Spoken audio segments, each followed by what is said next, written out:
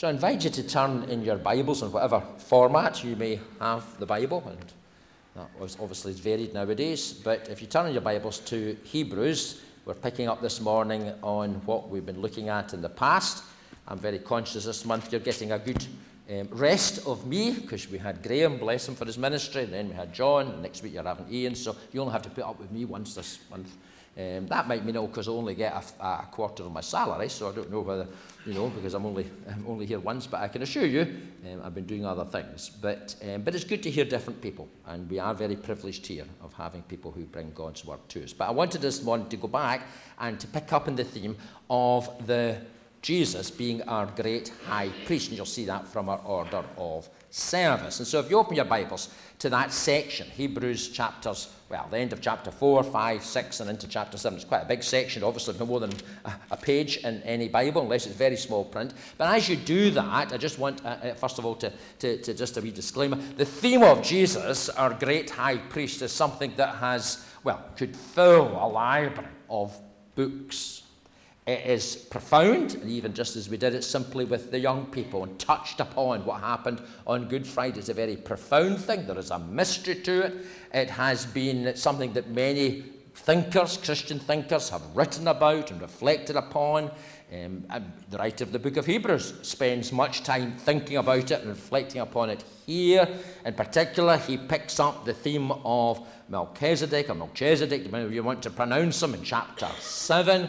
And in doing that, he refers not only, and we might not fully appreciate this, but refers not only to the brief scriptural inclusion of him in the book of Genesis and the Psalm that I read earlier, but actually to much Jewish literature that was about at the time, non-biblical literature, but Jewish literature. The writer to the Hebrews draws upon that. The letter of Jude draws upon that.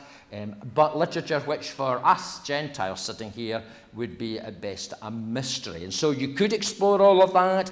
I doubt whether many of us would find that particularly edifying. Some might, but most of us wouldn't. And so we're not going to overly open up that particular part of this letter, not because it's wrong, but just because we are just an ordinary congregation of ordinary punters here and Gentiles, and a lot of that would really resonate with our knowledge and background. So I have to say, we're not going to be doing that. And in one sermon, at least at the moment, we can only touch upon the theme. So that's a disclaimer if there ever was one. I want to make that clear. In case you're listening at home and expecting, the full booner, you'll be disappointed, so you can switch off at this point and make a coffee or do something else. But I do want us to think of the theme. Because it's central, as we saw even with the young people, it's central to what Jesus Christ achieved for us when he gave his life as a ransom for many. And it's essential even today. We are far removed from the world of the New Testament in many ways, not in every way, but in many ways. But nonetheless, it is essential today. A number of years ago, 10 years ago, probably more now, Elizabeth and I, and indeed the boys, had a great privilege, 2012 it was, to go on a cruise down the River Nile. I hasten to add, we went because it was the time of the Arab Spring. Some of you will remember that, and prices were dirt cheap.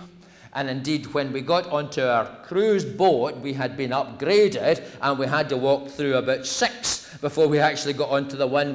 And the man actually thanked us for coming, because people just weren't going to that part of the world.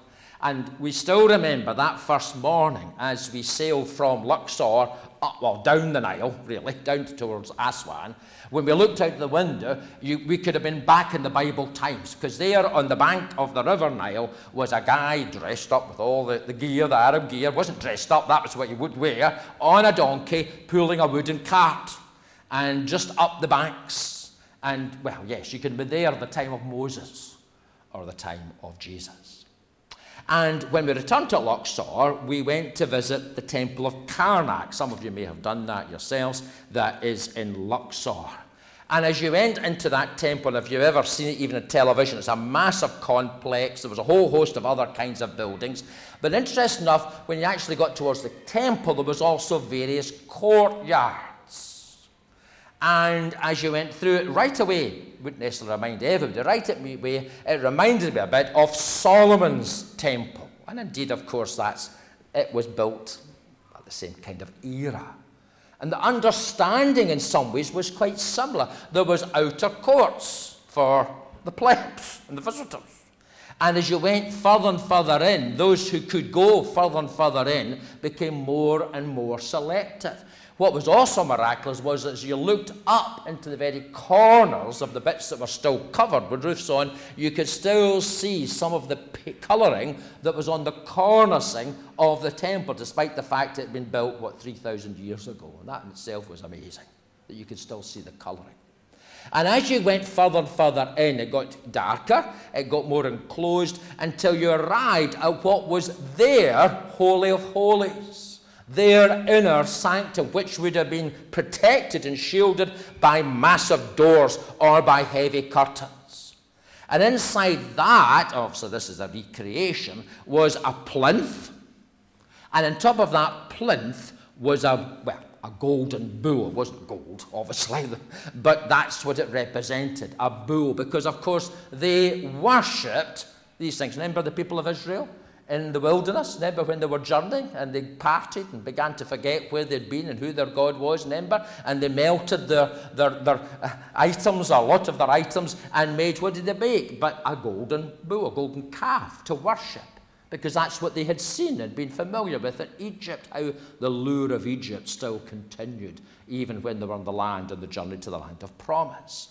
And so this idea that, yes, there was access, but it was limited, it was only for certain people, for people who had knowledge, who had access, and there was to be a focus for that in a particular place. You see that in the Temple of Karnak in Luxor. And the temple in Jerusalem would have been very similar, including the temple that existed in the days of Jesus, not Solomon's temple, but Herod's temple.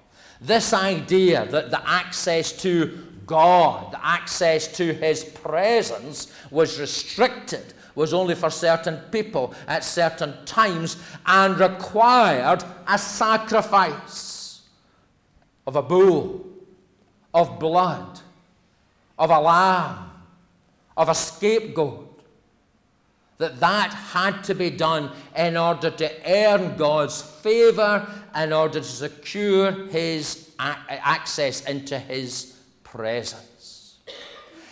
I'm not an expert in any of that, I hasten to add, but I'm just trying to explain for most of us anyway. Some of us have maybe better knowledge than I have, but nonetheless for most of us, that hopefully you can picture in your mind what we're talking about. And that, of course, is a language that undergirds much of what the writer of the book of Hebrews is writing here, because he's writing to Christians, but Christians who come from that Judeo background and that idea.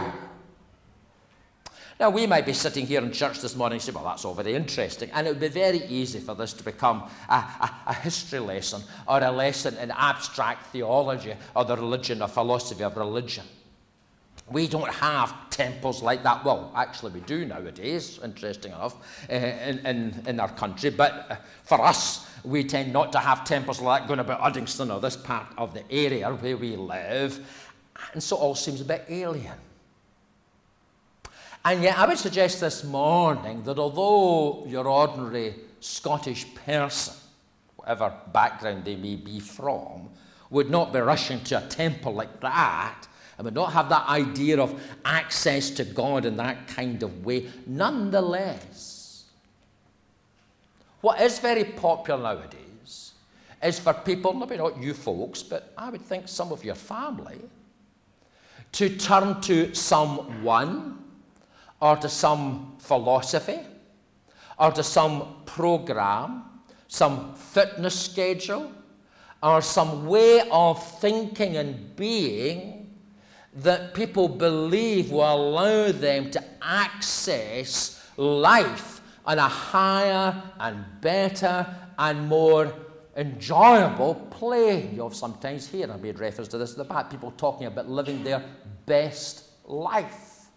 And they usually do that in the context of being able to either be super fit or super handsome, or super wealthy, or able to do things, or see things, or experience things that most ordinary people can't do. So they would visit various parts of the world and journey around and be able to take in some of that. And they'll look to someone or something or some philosophy, some idea to allow them to have access to that better life, to some high priest, to some form of ritual or religion or practice, as I say, that would enable them to enter in and leave the rest of us behind. Does that make sense? Say that. Does that make sense? And so while in our Scottish culture, we're not all rushing to the Temple of Karnak or things like that, or we go there and see it, but the idea behind, the outer, the inner, the drawing near, and then somehow that is in our culture, just clothed in different forms. And of course the reason for that is because it's built into who we are. We were meant to walk with garden in the cool of the day, as the book of Genesis tells us, and to walk in intimacy and in fellowship. That is now broken. We sense that we're alienated from, we're alienated from God. We don't articulate it as that. We're just alienated from, surely things should be better. I should be better. The world should be better. Things just aren't right. And so by doing this, we'll be able to fix it, at least for me. And so in that thinking, that longing still remains. The sad reality is that people aren't turning largely so, to Christianity. That's why, of course, what we do tomorrow is so important for our primary seven, to children, most of whom, vast majority of whom, have no church or Christian background, not even a Scooby, really. And as they've come over the years, obviously lockdown's affected, but Karen thankfully was able to go in and do some work with the school then, but primary 5, 6 and 7s, as they come and have this focused time, at least something of the framework of what stands at the heart of Christianity is revealed, including the fact that Jesus is the way, the truth, and the life. Let's read together. Now, it's a long introduction, but let's read together some verses. You'll see it on the order of service from Hebrews chapter 6 and verse 16.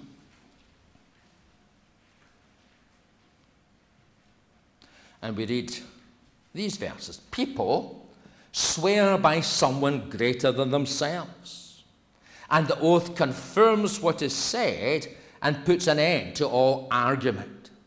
Because God wanted to make the unchanging nature of his purpose very clear to the heirs of what was promised, he confirmed it with an oath. God did this so that by two unchangeable things in which it is impossible for God to lie, we who have fled to take hold of the hope set before us may be greatly encouraged. We have this hope as an anchor for the soul, firm and secure. BB hymn. We could have sung it. Perhaps we'll do it another week. It enters the inner sanctuary behind the curtain, where our forerunner, Jesus, has entered in our behalf. He has become a high priest forever in the order of Melchizedek. People swear by someone greater than themselves. People do look, yes, they do look for someone, something, some idea, some program greater than themselves. That's built into our psyche. They want to be confident that the things that are promised will be confirmed. They want an oath which will put an end to all argument. And one of the great rise, and Alison and others who are lawyers will know this, the great rise in people going to court and suing people is because there's this very real sense that people's word has to be their bond. It may not be my bond, but expect yours to have it as a bond. So if you say something, you have to deliver it, you have to do it, and if you don't, we'll see you in court. There's a longing for things to be trustworthy and for the promise to be a reality. Well, the writer of the Hebrews tells us that God does that. And of course, in one sense, we're not meant to make oaths, but sometimes people will say, I swear on my mother's life, or my own life, or whatever else. Well, God has sworn his promise, and he has sworn it on the life of his Son. This is my beloved Son, with whom I am well pleased. Remember the story of the Transfiguration and the voice from heaven that confirmed what John the Baptist had heard when Jesus had been baptized, that this is God's Son, God's final word. And the Father swore by him that what he has promised will be fulfilled. And John actually has a very interesting insight into this. We read in John chapter 11 as Jesus prepares to go into Jerusalem. And we read in John chapter 12 and verse 28, the voice came from heaven. Jesus cries out, Father, glorify your name. Well, I'll read verse 27. Now my soul is troubled. What shall I say? Father, save me from this hour? No, it was for this very reason I came to this hour. Father, glorify your name. And we read, then a voice came from heaven. I have glorified and will glorify it. And the crowd that was there heard it and said it thunders. Others said an angel had spoken to him. And Jesus said, this voice was for your benefit, not mine. Now is the time for the judgment on this world. Now the prince of this world will be driven out, and I, when I am lifted up from the earth, will draw all men to myself. And he said this to show the kind of death he was going to die. You see, God honored his Son, his oath that the way would be opened. The promise of Jesus that when he is lifted up, it's only not those and such of those, not by some secret ritual. And that's why, of course, Gnosticism began to appear. And that's why things undergirding some other religions in today are so wrong. Secret rituals, secret sayings, secret actions. There is to be none of that within Christianity or indeed with the house of God. It is open. Jesus said, when I am lifted up, I will draw people to myself, irrespective of race and religion and background and wealth or in cultural setting. He has opened the way. And the Father from the heavens said, and I will honor that. I will glorify him because he is doing what my purpose, my promise has been. My unchanging nature of his unchanging nature of his purpose has been fulfilled. And we're told in Hebrews he's done that by entering into the inner sanctuary behind the curtain. Jesus, our forerunner, who has done it on our behalf. He has opened the way. Now, I have to say to you this morning, it's vital we actually do believe that. It's vital, first of all, because it's completely different from all the other world faiths. And I know nowadays people will say, look at my wife, oh, you better watch what you say on the media. Well, on this point, I don't care. Because to say anything else would be blasphemy. Jesus is the only way. He's the only one who went through that curtain, in a sense, and into God's presence. Not the Prophet Muhammad, not the Buddha, not some other deity, whether it be in history or in fiction. Only Jesus has torn that curtain. Only Jesus came from the Father and entered into this world. Only Jesus is our forerunner and provides a hope that is an anchor for the soul, firm and secure. How we thank God that today there are Muslims, through the ministry of Sat 7 and in other ministries, are turning to Christ, who they're told is, yes, a teacher, yes, a prophet, but not the Messiah, not the one sent from God. And they're turning to him. Why are they turning to him? Because in their religion they have no hope. They have no anchor for their soul. There's no certainty of salvation, nor assurance of forgiveness of sins. And so we need to know that. Yes, to stand on that truth. Not because we're arrogant, not because we look down our noses at people of other faiths, but because out of love and compassion, we desire that all would hear and see and taste the good things of God. But we also need to know it for our own sakes. Is our hope in him? Because if it's not, then we're on the wrong side of the curtain and we're lost. And so we have this hope, an anchor for the soul, firm and secure. It enters in a sanctuary behind the curtain where our forerunner Jesus has entered on our behalf. That is fundamental to what God has achieved in Christ for his people. And we're going to open that a wee bit further. If you want to turn to chapter 7. Now, as I say, I'm very conscious. There's a lot more that could be said, but I'm also very conscious that perhaps even some of us feel we've said enough. So let's just look at chapter 7 and verse 23. And he spends much time reflecting on this figure from the Old Testament, this prototype of the Messiah, as I say. There could be much said about that, but we're not going to do that today. Verse 23. Now there had been many of those priests since death prevented them from continuing in office. But because Jesus lives forever, he has a permanent priesthood. Therefore, he's able to save completely those who come to God through him, because he always lives to intercede for them. Such a high priest truly meets our need, one who is holy, blameless, pure, set apart from sinners, exalted above the heavens. Unlike the other high priest, he does not need to offer sacrifices day after day, first for his own sins and then for the sins of the people. He sacrificed for their sins once and for all when he offered himself. For the law appoints as high priests men in all their weakness, but the oath which came after the law appointed the Son, who has been made perfect forever. I'm very conscious, I know you've picked this up from many things I've been saying, of the aging process, I'm afraid to say, especially since I was in hospital just a year or so ago. And ever since then, things really haven't really got back to normal. And I don't mean that in any old poor you, I don't mean that, it's just one of the results. For instance, a little illustration that you probably wish I didn't share with you, but I stubbed my toe, last June on holiday, the corner of the bed, and some of us, I really stubbed it. I gave it a right whack.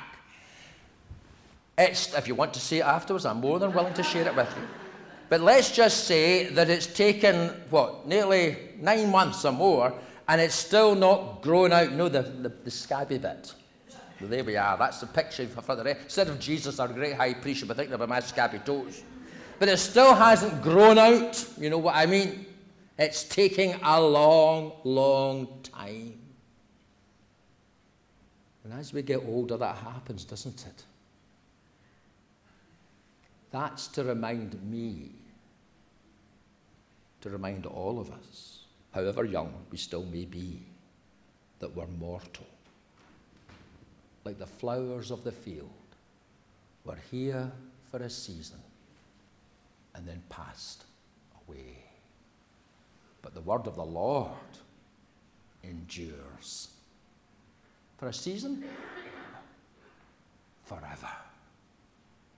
That longing, that best life, we grab it, or people grab it, and it's like grabbing the sand on the beach. The more we hold on to it, the more it trickles out of our grasp. That's not to cause us to despair. That's meant to make us even more aware of our need of an eternal, faithful, just, and true God, who, when he says something, delivers it and will stand the test of time. The ebb and flow of human history, and how much human history has gone through in the 160 years since this church was built. The ebb and flow, and that always, I'm more and more I'm aware of that, standing in this pulpit.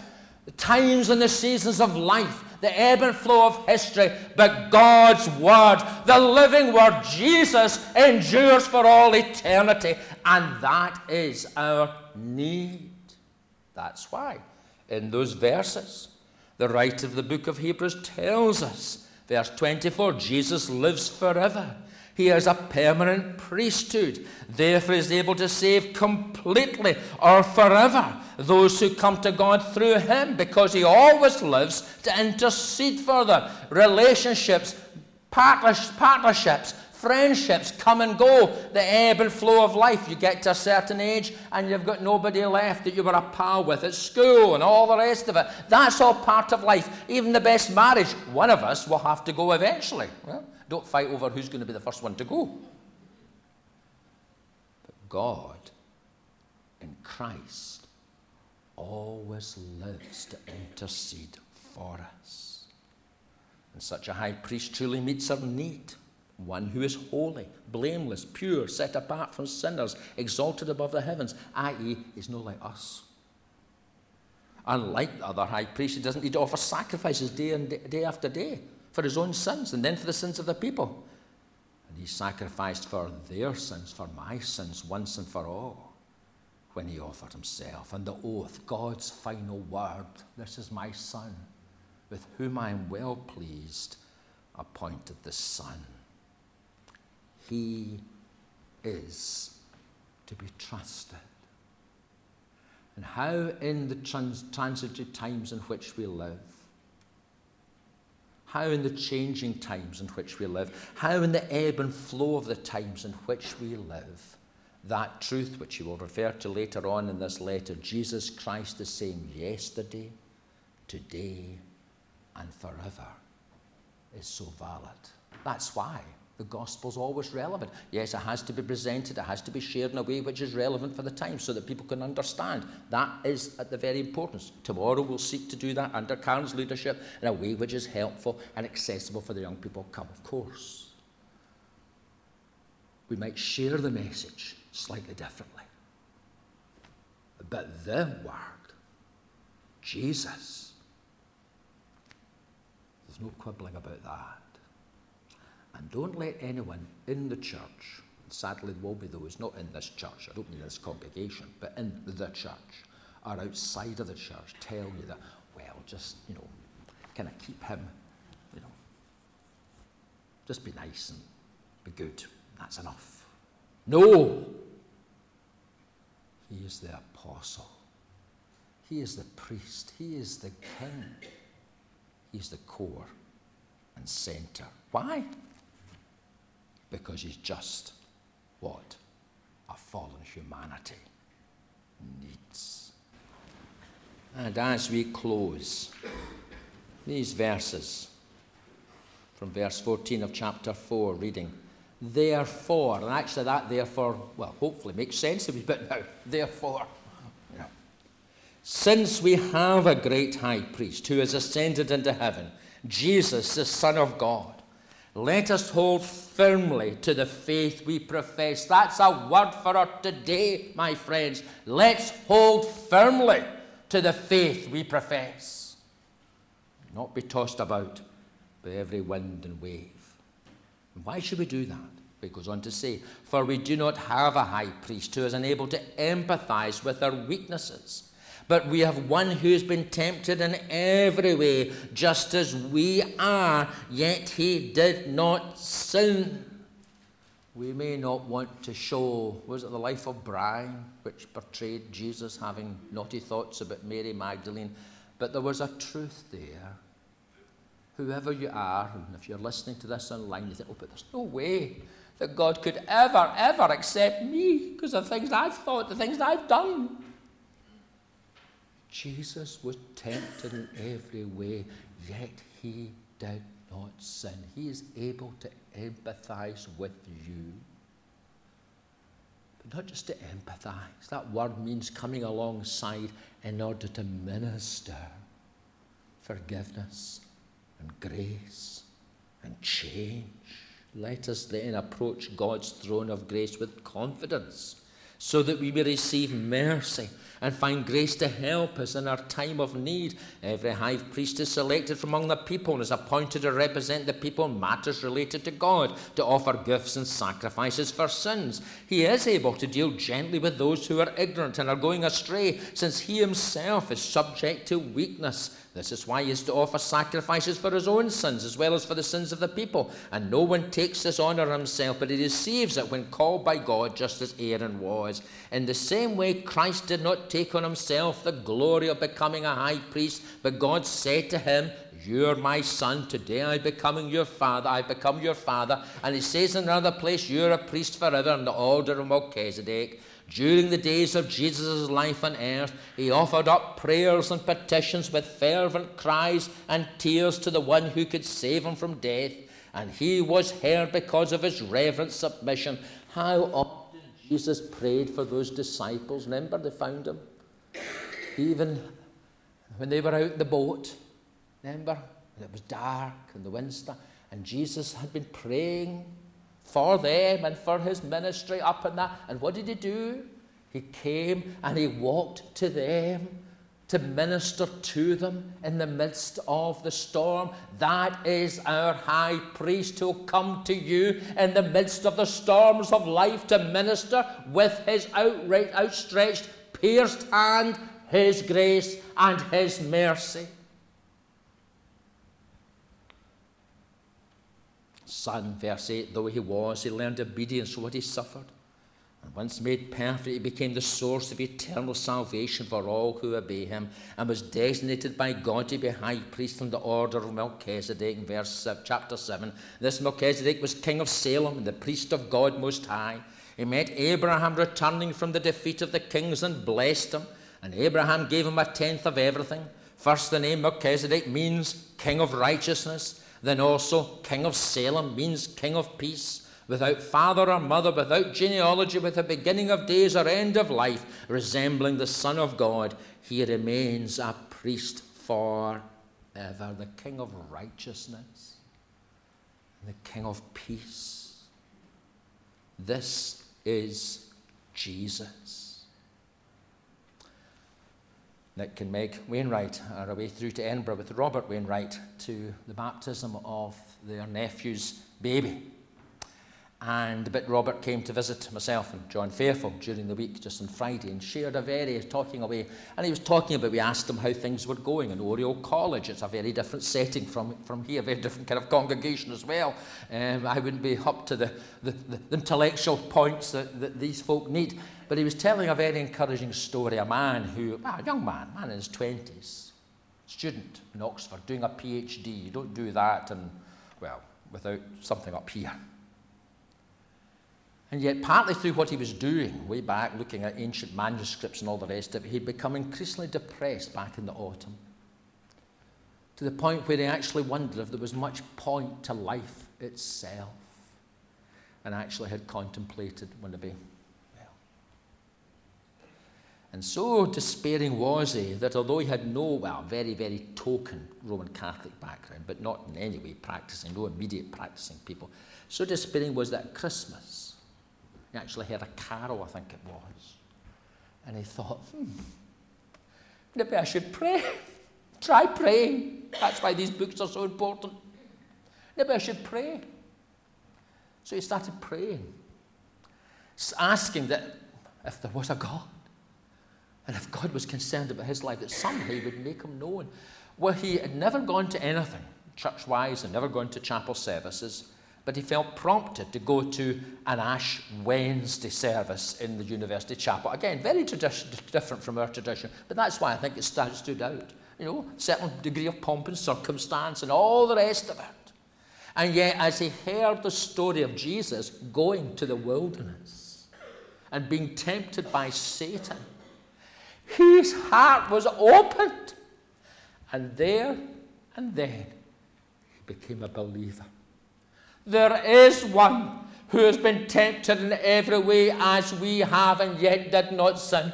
He is our high priest. He lives to intercede for us.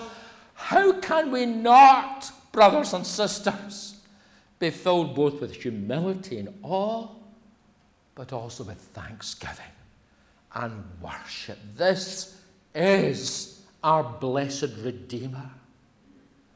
That young man will be baptized in Oriel College, he'll be a good Anglican. But above everything else, he'll be a child of the living God. As Jesus entered in, Paul tells us in Philippians, he who was in equality with God did not consider it something to be grasped, but became obedient. Obedient to what? Even to death on the cross. And therefore God has highly exalted him to the right hand, and every knee will bow, and every tongue will confess, as our banner stands there week after week and tells us that Jesus is Lord. Is that not a blessing this morning? Is that not a benefit to our souls, whatever situation you're going through, whatever trial, whatever worry, whatever concern? What do you think our brothers and sisters in Ukraine? Don't think it's a great blessing and comfort to them, to those in Russia? To another story, as I'm conscious time's passing, we met during the week with a friend who's been coming to share with us from Open Doors. A fine, fine man. Had a great time over at the Butterfly Cafe. Me and Andrew, young Andrew Robertson and Sam Parkinson. Tell you, I go with these younger guys because it drops the age quite a bit markedly, I have to say. But that's the future of the church. I have no doubt that's my job in these latter days is to, they must increase as I decrease. But as we shared together, and as that man shared a recent story he'd heard of 2 North Korean brothers who somehow worked in a factory, in a kind of camp place, but somehow, by the Holy Spirit, had identified each other as Christians. How they did that, we don't know. And the toilet, the only place they could meet together in any private way, because of course, as we know, North Korea, the most unchristian, most persecuted country in the world, number 1 in the list. And they couldn't meet in public, obviously. They couldn't show anything that would show that they identified. So what did they do? The toilets were stinking. People avoided, the guys and whoever else avoided going there. So where did they meet? For a time of fellowship. But in the toilet. And you know what, friends? They actually prayed that it was so stinking that no one else would come in. I don't know about you, but that really humbled me. So desperate to have fellowship that they went to the bog, literally, so that they might have Christian fellowship and call upon the living God and know their great high priest interceding for them in that mess and hellhole. That is Christianity.